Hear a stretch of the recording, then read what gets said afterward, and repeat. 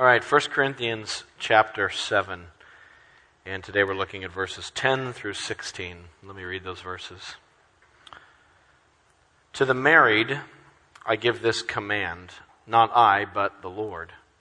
A wife must not separate from her husband. But if she does, she must remain unmarried or else be reconciled to her husband. And a husband must not divorce his wife. To the rest I say this, I, not the Lord. If any brother has a wife who is not a believer and she is willing to live with him, he must not divorce her. And if a woman has a husband who is not a believer and he is willing to live with her, she must not divorce him. For the unbelieving husband has been sanctified through his wife, and the unbelieving wife has been sanctified through her believing husband. Otherwise, your children would be unclean, but as it is, they are holy. But if the unbeliever leaves, let him do so. A believing man or woman is not bound in such circumstances. God has called us to live in peace. How do you know, wife, whether you will save your husband? Or how do you know, husband, whether you will save your wife? Well, this morning we're continuing our study in 1 Corinthians chapter 7. And here Paul's writing to the church in Corinth, and he's addressing a number of relationship issues. These are new Christians, relatively new Christians, and like all of us, they're wrestling with relationships. One of the most challenging, complex, difficult areas of life can be relationships, especially close relationships. And so actually 2 Sundays ago, if you remember, we studied the first part of 1 Corinthians 7, and we looked at what Paul had to say about the whole issue of sexuality and how our faith causes us to relate to that. So if that's a topic you'd love to hear about and you weren't here, you can go listen to that online. Next Sunday, we'll be looking at the whole issue of singleness. If you're single, if you're unmarried, how does your faith intersect with that? What does it mean to be a Christian unmarried person, a Christian single person? And so we're going to look at what Paul has to say about that. That's next Sunday. But here in verses 10 to 16, we look at the whole issue of divorce and our Christian understanding of it. And I'll be honest with you, I am approaching this sermon with a sense of trepidation. Even more so than the sense of trepidation I felt when I preached about sex 2 weeks ago. Because, obviously, we all have been impacted by divorce. We've all been affected by it personally, most likely. Everyone here, whether it's someone close to us who's been through a divorce, and we've seen the effects of that, and maybe as our child, maybe as our parents or a best friend, and we were within the blast radius of that event, and we've been affected by it. Or whether you've gone through a divorce yourself, or divorces, or maybe you're in the process now, or maybe you've just came out of it within the last year, or something like that. You know that this is not just an academic topic. This is very personal, it's very painful. Nobody gets married intending to go through divorce. And yet it happens. And so there's usually some sense of failure, shame, grief, embarrassment around this topic as well. And so maybe even as I'm saying that word over and over, you just can kind of feel your whole self tensing up and just the shields going up and, like, why did I come this Sunday? And all of those thoughts and feelings. And I just want to say, I think we all sense that, and we all are aware of that. The other reason, though, that I feel a sense of trepidation in preaching this, too, is the other side of it, which is God takes marriage very seriously. Marriage is more about God even than it is about us. And so I also don't want us to, because it's a difficult issue, shy away from the truth and pull punches, because freedom is only found in the truth. Freedom is only found in Christ. And so unless we look at what God's Word has to say, we'll stay in pain, or we'll find solutions to pain that really aren't there, long-term solutions that God has for us. And so there's a part of me, too, that doesn't want to skip out on anything God's Word has to say. So this is a challenging topic. So with that being said, and with God's help and with the Holy Spirit's help, let's look at 1 Corinthians chapter 7, verses 10 to 16. And I'm going to break up this sermon into two parts. The first part, we're going to look at verses 10 to 11, where God gives what I'm going to call where Paul gives general teaching about divorce, sort of the general principles relating to how we should view divorce, but especially as Christians married to Christians. And I think that's the specific situation he's looking at, but he's drawing some general principles. And that's verses 10 and 11, and we're going to spend the bulk of our time there. And then we'll look at verses 12 to 16. We'll spend a little less time there, and that's where Paul's going to address the specific situation of a Christian married to a non-Christian, of a person who is a follower of Jesus Christ married to someone who does not believe Jesus is the Son of God, who does not trust in Christ as Lord and Savior. And many of you have found yourself in that situation. What do you do as a Christian in that circumstance? So let's look at the first one first. Paul's general teaching, the Bible's general teaching on divorce and by extension remarriage. And it's right there in verses 10 to 11. Let me read them again. To the married I give this command, not I, but the Lord. A wife must not separate from her husband, but if she does, she must remain unmarried or else be reconciled to her husband. And a husband must not divorce his wife. The basic biblical teaching about divorce is don't divorce. Don't divorce. That's the summary. Stay married. Paul says if you're a wife, don't separate from your husband. And when it says separate there in verse 10, that means divorce. Not, we use the word separate sometimes to describe living apart for a season because you're trying to just get some space, but you're not divorcing, you're just separating. That's not what Paul means. The word separate there means to be divorced. Or else, he says, be reconciled or remain unmarried. And a husband must not divorce his wife. And then we read that and we say, okay, wow, that's pretty direct. And I imagine questions start coming up in your mind. Is that always the case? Is there never, ever circumstances where divorce is sort of permissible by God? Are there some situations where it's okay? And why does Paul say, if you get divorced, don't get divorced, but if you do, but I think you said don't, but if you do, stay unmarried or be reconciled. And how do we make sense of this? And if this is difficult for us to get our heads around in our society, in our sort of no-fault divorce culture in which we live, it would have been even more difficult for Greco-Roman culture. Because we know historically that Greco-Roman culture was even more permissive when it came to divorce.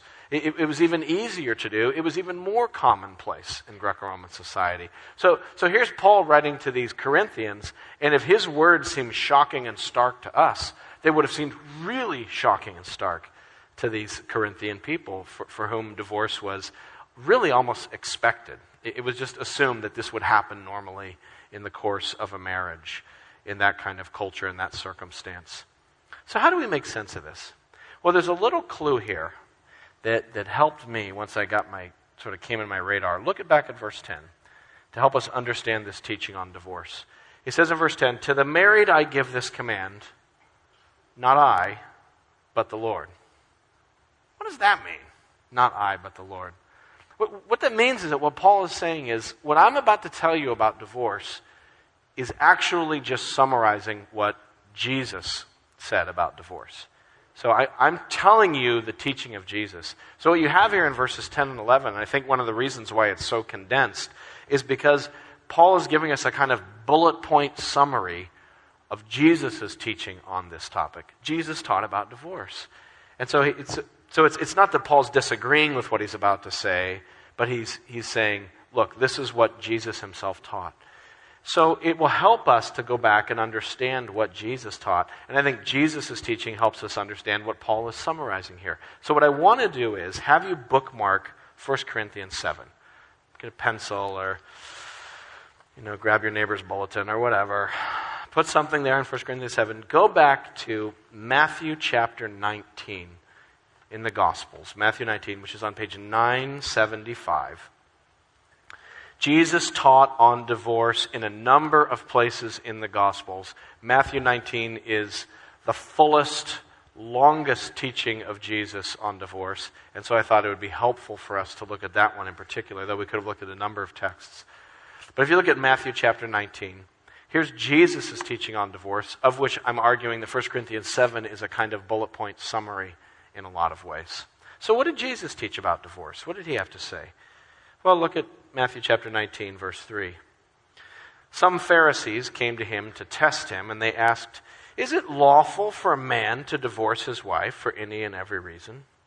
So here come the Pharisees again, Jesus' perennial opponents, and they're always trying to trip him up. They want to trip him up, they want to trick him, they want to catch him, they want to get him in a sound bite and play it on the news and ruin his reputation. And so they go, I know what we'll do. Let's throw a hot potato at him. Divorce. Because divorce was actually a hot potato in Jewish society too. It seems like it's always a hot potato. You know, it's a big issue today, it was a big issue in Corinth, it was an issue in Jewish society. And it was a debate among the Pharisees. And the debate was, when is it okay to divorce your wife? And there were some Pharisees who were like, if she burns the eggs, you can divorce your wife. And there are other Pharisees who are like, no, it's got to be more serious than that. And there were huge rabbinical discussions back and forth on when it was okay. And so they come to Jesus and they're like, all right, this is how we'll get him. We'll throw him the hot potato and see what he does with it. And so they toss it to him. When's it okay to divorce your wife, Jesus? Pretending like they want him to weigh in, but really trying to trip him up. But Jesus is such a ninja. Good luck tripping him up in an argument. He just, I mean, look at what he does here. It's genius. He's awesome. Verses 4-6. Haven't you read, he replied. I love that. Haven't you read? Like, he's talking to the Pharisees, the Bible experts. Hey, have you guys ever read the Bible? It's cool. You should read the Bible, Pharisees. Haven't you read, he replied, that at the beginning the Creator, quote, Genesis 1, made them male and female, and said, quote, Genesis 2, for this reason a man will leave his father and mother and be united to his wife, and the two will become one flesh. So they're no longer two, but one. Therefore, what God has joined together, let man not separate. So Jesus takes them back to the Bible. He takes them back to the beginning of the Bible, and he wants to take them back to marriage. And this is so important. We'll never understand the Bible's teaching on divorce if we don't first understand the Bible's teaching on marriage. You've got to get your head around what marriage is supposed to be. Otherwise, the whole divorce thing just goes off the rails, and it won't make sense. And you just start looking at the Bible like these Pharisees. You're looking for loopholes, looking for clauses to be able to do what you really want to do. You got to start with saying, what is marriage? What is that thing? And here Jesus takes them back to the beginning. And what do we see that he says? First of all, God created marriage. Marriage is an invention from the Lord. It's not something people created. Interestingly, you look at all human societies and you find marriage between man and woman in all societies, because God hardwired this into us from the very beginning. This is how he created us. You see that marriage is between a male and a female. You see that marriage is a profound bonding of two people. Again, the man will leave his father and mother, verse 5, be united to his wife, and the two will become one flesh, one person. That marriage is such a profound unity, it's such a binding covenant, that it's as if there's just one person now. As if. And certainly that there's a sense in which that's talking about sexuality within marriage. And we talked about this 2 weeks ago, how sex is the kind of physical enactment of the reality of being unified in marriage. But it's more than that. It's emotional unity. It's the mind, the body, the life, your money, your time. I mean, you're one person. It's like God looks down and he sees one. There's one flesh before him. Marriage is not a civil union merely. Marriage is not simply a kind of state-sanctioned cohabitation. Marriage is something that God created between a man and a woman, and that is a profound spiritual fusing of lives such that the two have become one. And in fact, we could even take it a step further and say that the reason God made marriage this way was ultimately to teach us about himself. You know, we think about marriage and divorce and we start looking at ourselves and thinking about our lives.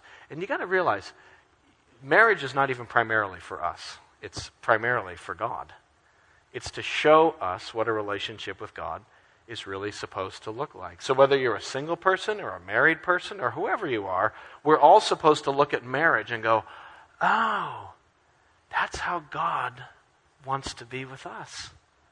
That's why marriage exists, to give us a living parable, to see that's the kind of closeness and trust and love and intimacy and respect and honor that God wants with his people. So it's a beautiful thing. So that's why I say marriage is more about God even than it is about my personal happiness or anything else. So it's a sacred thing. It's a powerful thing. It's a profoundly unifying reality given to humanity by God. And therefore, Jesus then gets back to the question of divorce, verse 6. They are no longer two, but one. Therefore, what God has joined together, let man not separate. So don't divorce. That's what I take then, if you kind of keep a finger here in Matthew now, flip back to 1 Corinthians 7. This is what Paul is summarizing. This is kind of his first bullet point. I give this command. A wife must not separate from her husband. A husband must not divorce his wife. Why? Why would you just say that, Paul? Because of what marriage is. This profound unity between two people that God has given, that God sees as one. So it doesn't make any sense to violate that or to break it. But now notice Paul goes on to say, verse 11, if she does divorce, then she must remain unmarried. Why would Paul say if she does? Didn't he just say don't? And now he's like, but if it does happen. I mean, is he talking out of both sides of his mouth? Well, again, keep your bookmark here in 1 Corinthians. Go back to Matthew. And it seems like Jesus addressed this as well in his own teaching. The fact that, yes, that's the ideal. We're not supposed to divorce, and yet it happens. And yet there are situations where we just look at it humanly and we're like, I can't see how that marriage can or should or would stay together. And so the Pharisees threw that at Jesus too. Go back to Matthew chapter 19, verse 7. So they're like, oh, you're going to throw scripture at us, Jesus? We're going to throw some scripture at you. We can play the scripture game. Why then, they asked, did Moses command that a man give his wife a certificate of divorce and send her away? Explain that one, Jesus. You got your simplistic little don't divorce law. What about, and this, he's quoting Deuteronomy chapter 24 here from the Old Testament, where Moses says if you're going to divorce your wife, give her a certificate of divorce. It says that in the Bible, so it seems like Moses said it was okay to divorce. So how do you figure that together? But again, they're fighting with Jesus the ninja, and they get owned. Jesus says in verse 8, Moses permitted you to divorce your wives because your hearts were hard. It was not this way from the beginning. Now, this thing with Moses, this isn't a loophole. This is a concession for hard-hearted people who won't listen to God's word. And in fact, if you go back to Deuteronomy 24, we're not going to take time to do it, but it's interesting. Look at that whole section about giving someone a certificate of divorce. That law is primarily there to protect women. That's what I would argue. You go back to that, and in a patriarchal culture where women could be sort of shuffled around and a guy could divorce his wife and then, what am I going to do? And some other guy marries her, then he divorces her, and she's like, what am I going to do? And this guy's like, all right, I'll take you back, And so, you get women just kind of not having the same kind of rights and standing in society as women have today. And so this idea of a certificate of divorce protects the woman, protects her reputation in the society, protects her from just being shuffled around like that in the same way.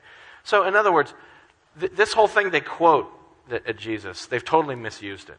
They're using it as an excuse to get divorced, and he's like, you guys, you picked the wrong example. That whole example's there because you're hard-hearted.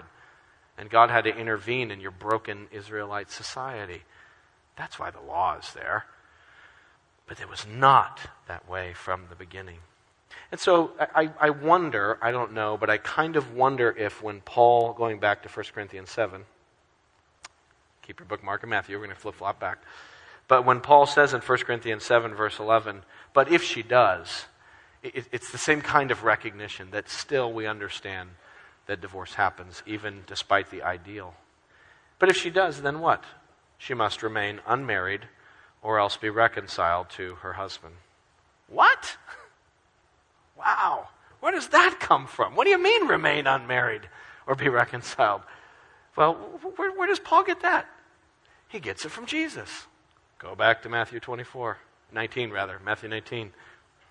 Jesus taught that as well. Okay, here we are in Matthew 19:9. And this is the remarriage part. Jesus said, I tell you that anyone who divorces his wife, except for marital unfaithfulness, except for adultery or sexual immorality, anyone who divorces his wife, not counting that reason, and marries another woman commits adultery. Do you get that? Okay, so let's break it down. Just listen to the logic. So Jesus is saying, if I'm married to my wife and I divorce her for any reason besides immorality, and I divorce my wife, and I go and marry another woman, I've committed adultery. Do you get, what? Okay. I understand that if I'm with my wife and I were to have an affair, that's adultery. But if I'm divorced from her and I'm no longer married to her, how can I possibly commit adultery on someone I'm not married to? Doesn't it just seem strange? But that's what he says. If you divorce and marry another, you're not committing adultery. You just look at that and you're like, what is the logic behind that? I don't understand it. Well, the logic is back in verse 5. For this reason, a man will leave his father and mother and be united to his wife, and the two will become one flesh. You're still one flesh. In other words, marriage is such a profoundly unifying thing that even if legally, culturally, you have the piece of paper that lets you separate, the reality is that even if you have that legally, if you marry someone else, you're still one flesh, and so there's a kind of adultery that is happening there. Does that just blow you away? I'm blown away by that. I'm like, whoa. I just don't think of the marriage commitment as that deep. We think of marriage as something that we choose. We choose to marry, we choose not to be married. And we forget that God is the one over the whole thing. And so God is looking down saying, what? Just because you think you're done, I think I made you one flesh. And so to divorce and to remarry is a kind of adultery. And there is an exception there. And now I think that even makes the exception clause make sense. Look at verse 9. Except for marital unfaithfulness. Well, that makes sense now, because now if there's a divorce that happens over marital unfaithfulness, well, then I go marry someone else. I'm not committing adultery because that other person already committed adultery. And so that's why the marriage was ruptured. The fundamental one-fleshness was broken through the affair. But still, that's pretty intense, huh? Like, wow, that's a really high view of marriage. That's how the disciples responded. Look at verse 10. The disciples said, whew, if this is... It doesn't say whew in Greek. I just kind of... my dramatic side coming out. If this is the situation between a husband and wife, it is better not to marry. Wow, if it's that intense and that committed and that permanent, you shouldn't even get married. And Jesus basically says in verses 11 to 12, you shouldn't get married if you can handle that. We'll talk about that next week. But really, this is incredibly strong teaching. So now you go back to 1 Corinthians 7, verses 10 to 11, and we see where Paul is coming from. He's giving a bullet point summary of the teaching of Jesus. Don't divorce, but we understand that it happens. But even if it does happen, remain unmarried, or else be reconciled to your husband. Why? Because remarriage is a kind of adultery in a sense, unless, of course, there was already an adultery that took place. And so I do think there are some circumstances where the Bible permits people to divorce and the Bible permits people to remarry, including unfaithfulness in marriage, or if you are divorced and your spouse remarries, I think you're free to remarry. But still, the main point is to honor marriage. Let's just take a minute just to apply this to ourselves before we move on and look at the other situation in verses 12 to 16 of a Christian married to a non-Christian. So let me apply this three ways. First of all, to all the married people here. If you're here this morning and you're married, this is the situation I find myself in. What if you're married this morning? And answer number one is, don't divorce. Don't divorce. Right? In fact, fight against it. with everything you can not to end up in divorce. And there's a positive side to that too, which is you could put it more positively. Fight for your marriage, cultivate your marriage, strengthen your marriage, pour energy into your marriage, love your spouse, serve your spouse, do everything you can to make it work. If it's going the wrong way, get drastic. Seek help, seek counseling, come to the church, do whatever you can to arrest that decay in marriage and to keep working on your marriage. If you've gotten lazy and tired in your marriage, man, wake up and give yourself to your spouse. If you're a married person, then next to your relationship with the Lord, your relationship with your spouse is just the highest priority you have. And so pour yourself into it. Don't be like one of those Christian married couples that they're married, but the relationship's kind of, But they're like, well, we're not divorcing though, the Bible says. Like, good, but we're called to more than just not divorce. We're called to a vibrant relationship with our spouses that everybody can look at, whether you're single and married, and not see a perfect marriage, but say, I see Christ in the church in that marriage. We need to strive toward that. That takes two people. It takes radical commitment. But I want to tell you something. I believe, this is a firm belief I have based upon empirical evidence, that if two people, both people, will say, I will do whatever it takes to make this marriage work, God can restore any marriage. I believe it. I've seen it. It's true. Because God's grace is greater than our sin. But sometimes that takes radical steps. And it can be really intense. But it's worth it. So go for it. Strive for that to the extent that it is in your power. For those of you, second situation, who find yourselves divorced but not remarried. Those of you who are still single but you're divorced. What does God's Word say to you? And I guess I would say the first thing it says is don't rush into getting remarried. Even if your divorce was biblically permissible, just chill. We'll talk about that more next Sunday. In fact, if you're divorced and you're single, or if you're just single, please come back next Sunday, because that's where we're going to dig into that whole issue. And Paul has so much helpful stuff to say, just so helpful. And we're going to look at that next week. So encouraging, so useful. But I would say that's the first one, is don't be rushing into a marriage, remarriage. Don't make the rebound mistake of thinking, well, I got to have a guy, I got to have a gal, otherwise I'm not going to be happy. No. Just grow close to the Lord. I've heard it said as a rule of thumb, sort of like after you lose someone and they die, same thing if you have a divorce, don't look at any new relationship for at least a year. Right? I had one divorced person tell me, I think it's 5 years. Because sometimes it just takes that long to work through everything that happened and everything that led up to that. Don't fall into the kind of bitter divorcee trap of just being like, is that jerk. 98% them, 2% me. And the 2% that I did, I didn't mean to. And, but they're really the problem. Even if you go through divorce, just take the time to search your heart and to say, Lord, search me. Lord, show me. Anytime we go through a profound failure or grief or pain in our lives, it's always a fantastic opportunity to grow in the Lord. And so don't waste your divorce by rushing off to a new relationship or blaming the other person. Don't waste your divorce. Take advantage of that brokenness and that pain and time to just keep seeking the Lord and saying, Lord, I want to know you. And it's a wonderful opportunity. And let the Lord just do a work in your life. Could it be even, I want you to consider this, could it be that God has allowed your divorce to happen because He loves you so much that He's willing to let you go through pain to get your attention? God is after you. God is after you. And sometimes, like a good parent, He has to let us fall down till we're finally ready with our bloody knees and our bloody elbows to lift up our hands and say, Dad, help. And the Lord does that. Third situation, if you're remarried, maybe you find yourself in a position where you're a Christian, you've been divorced, you're remarried, and maybe you look back on your marriage and you say, it wasn't kind of a biblical grounds. There was no affair taking place there. It's just one of those, all kinds of problems in the marriage, and I got divorced and I got remarried. What do I do now? And I guess I would say two things at least.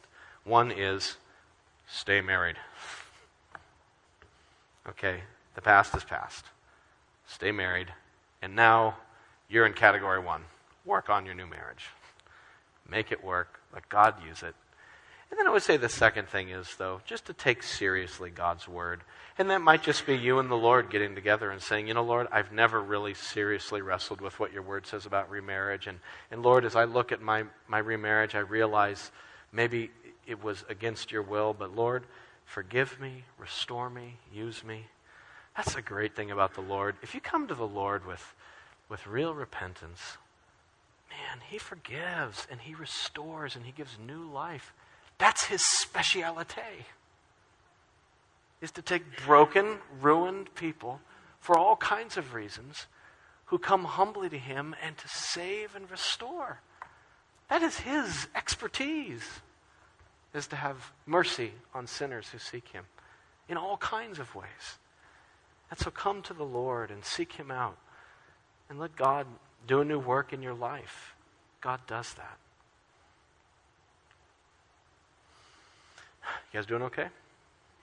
Okay, let's look at the last one. We'll go quicker on this one. The second situation, a Christian married to a non-Christian. I'm in 1 Corinthians 7, verses 12 to 16.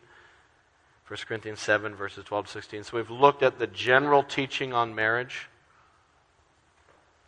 I had a guy come up to me after the first service. He goes, I think I get it. He goes, the main message is marriage is sacred, don't get divorced. But the second message is, if it does happen for whatever reason, seek God and he'll forgive you and restore you. I was like, yeah, that's it. So that's the whole sermon. So don't leave. I got more to say. But still, that's the whole. I'm like, yeah, you got it. I said, you got it. You got the whole story. That's kind of it in a nutshell. But let's look at this situation. Because some of you find yourself in this situation, so I think it's important to look at this too.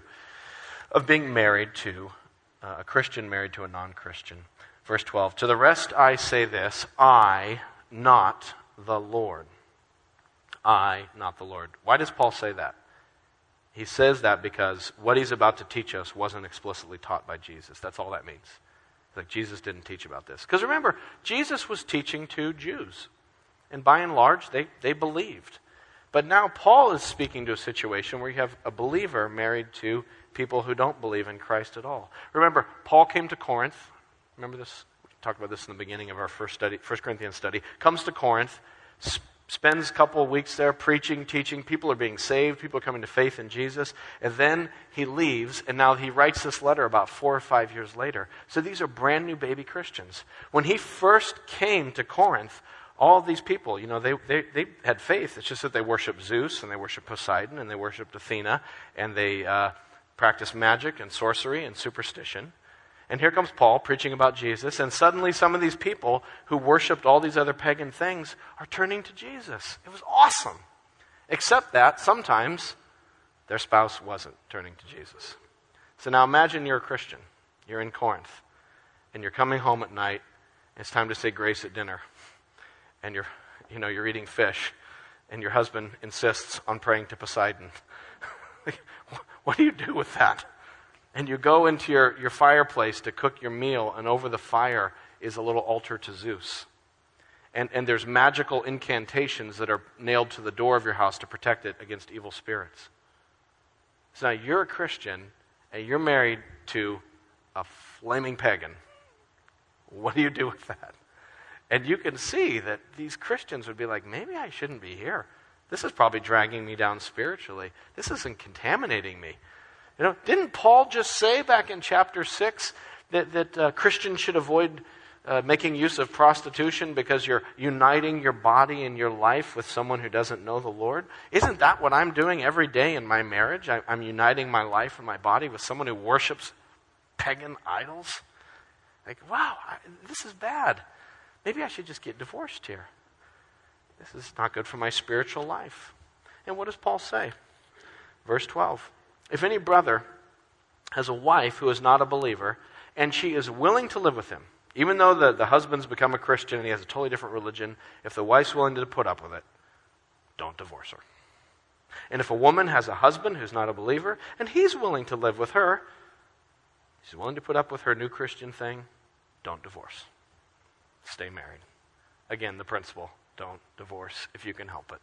Stay married, even if you're married to the head of the Zeus cult in town. Like, oh, that's so spiritually fouled up. Aren't I corrupted? Aren't I contaminated by this unbelief of this other person? No, actually, it's just the opposite. Verse 14.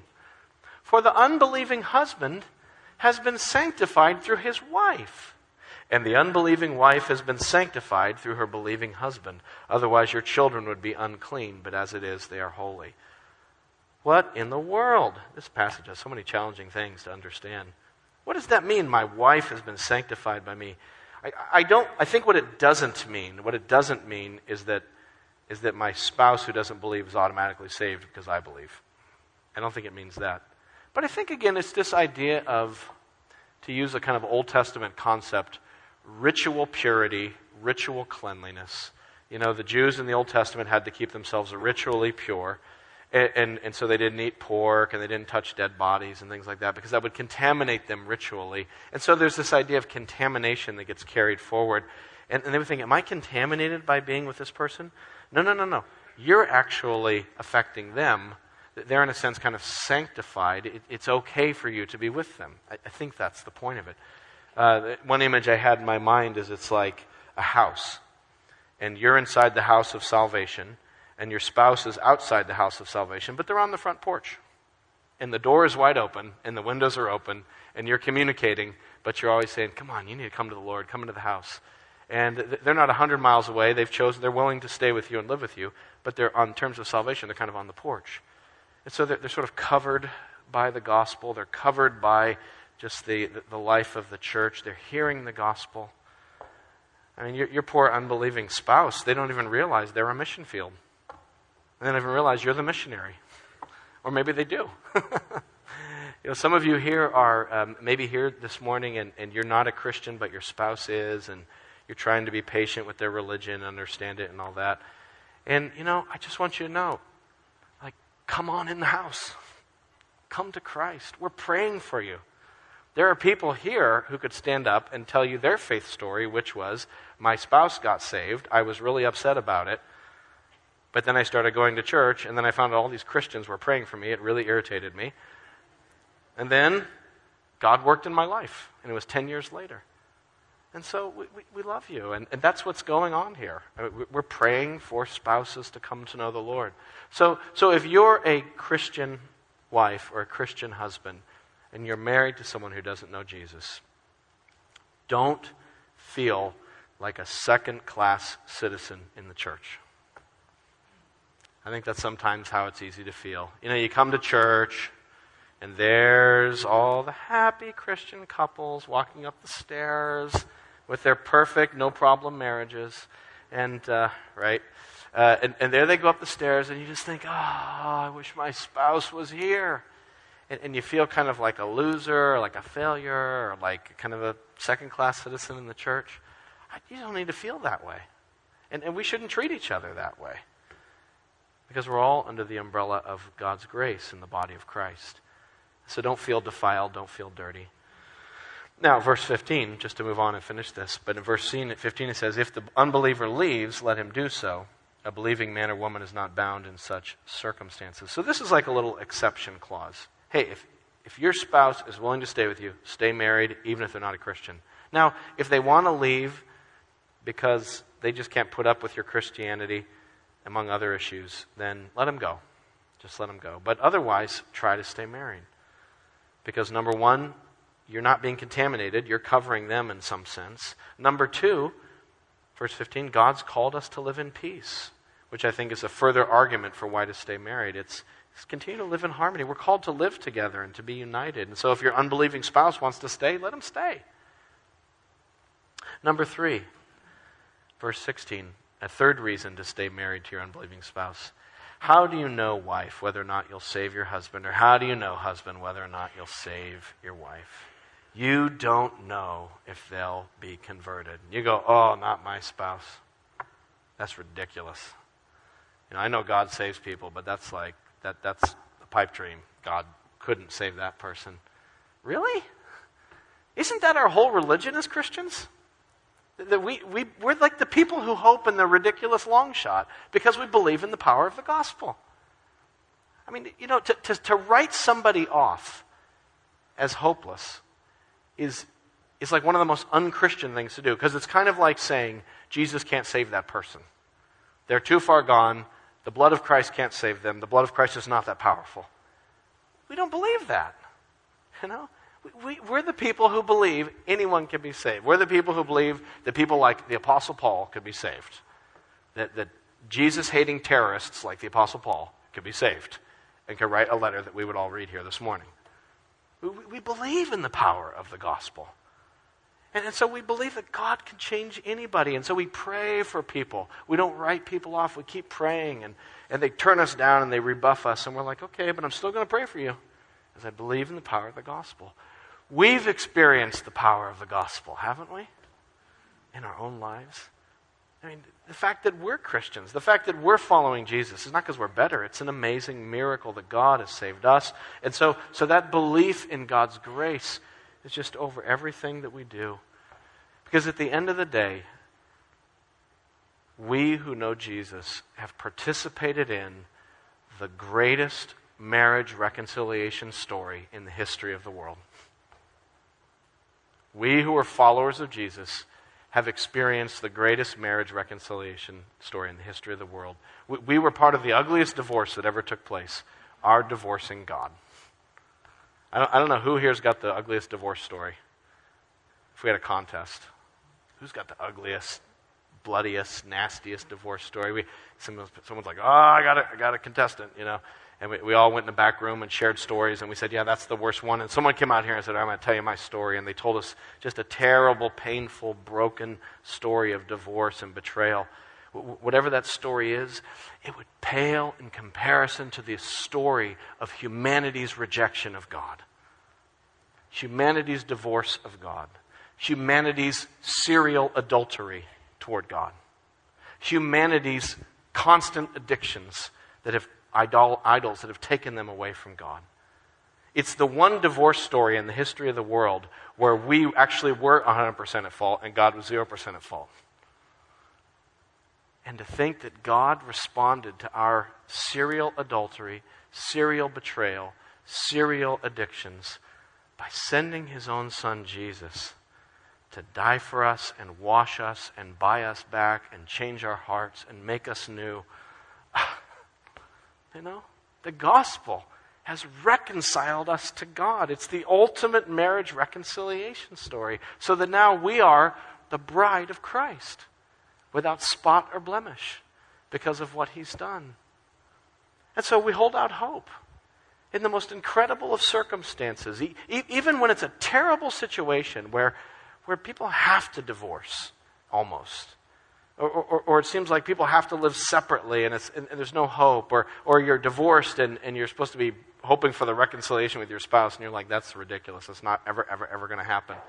There still should be a part of us that's saying, but God, I believe and hope that you will do it. Not just I believe it, but I'm praying, God, for you to work a miracle for the sake of the gospel, to show that you are the God who reconciles people. Have you ever been reconciled to God through Christ? Are you still far from God? Or are you drawing close to him? Wherever you're at this morning, whether you're married or single or whatever your story is, press into Christ. Press into God. Press into his love that was shed for us on the cross. Let's pray.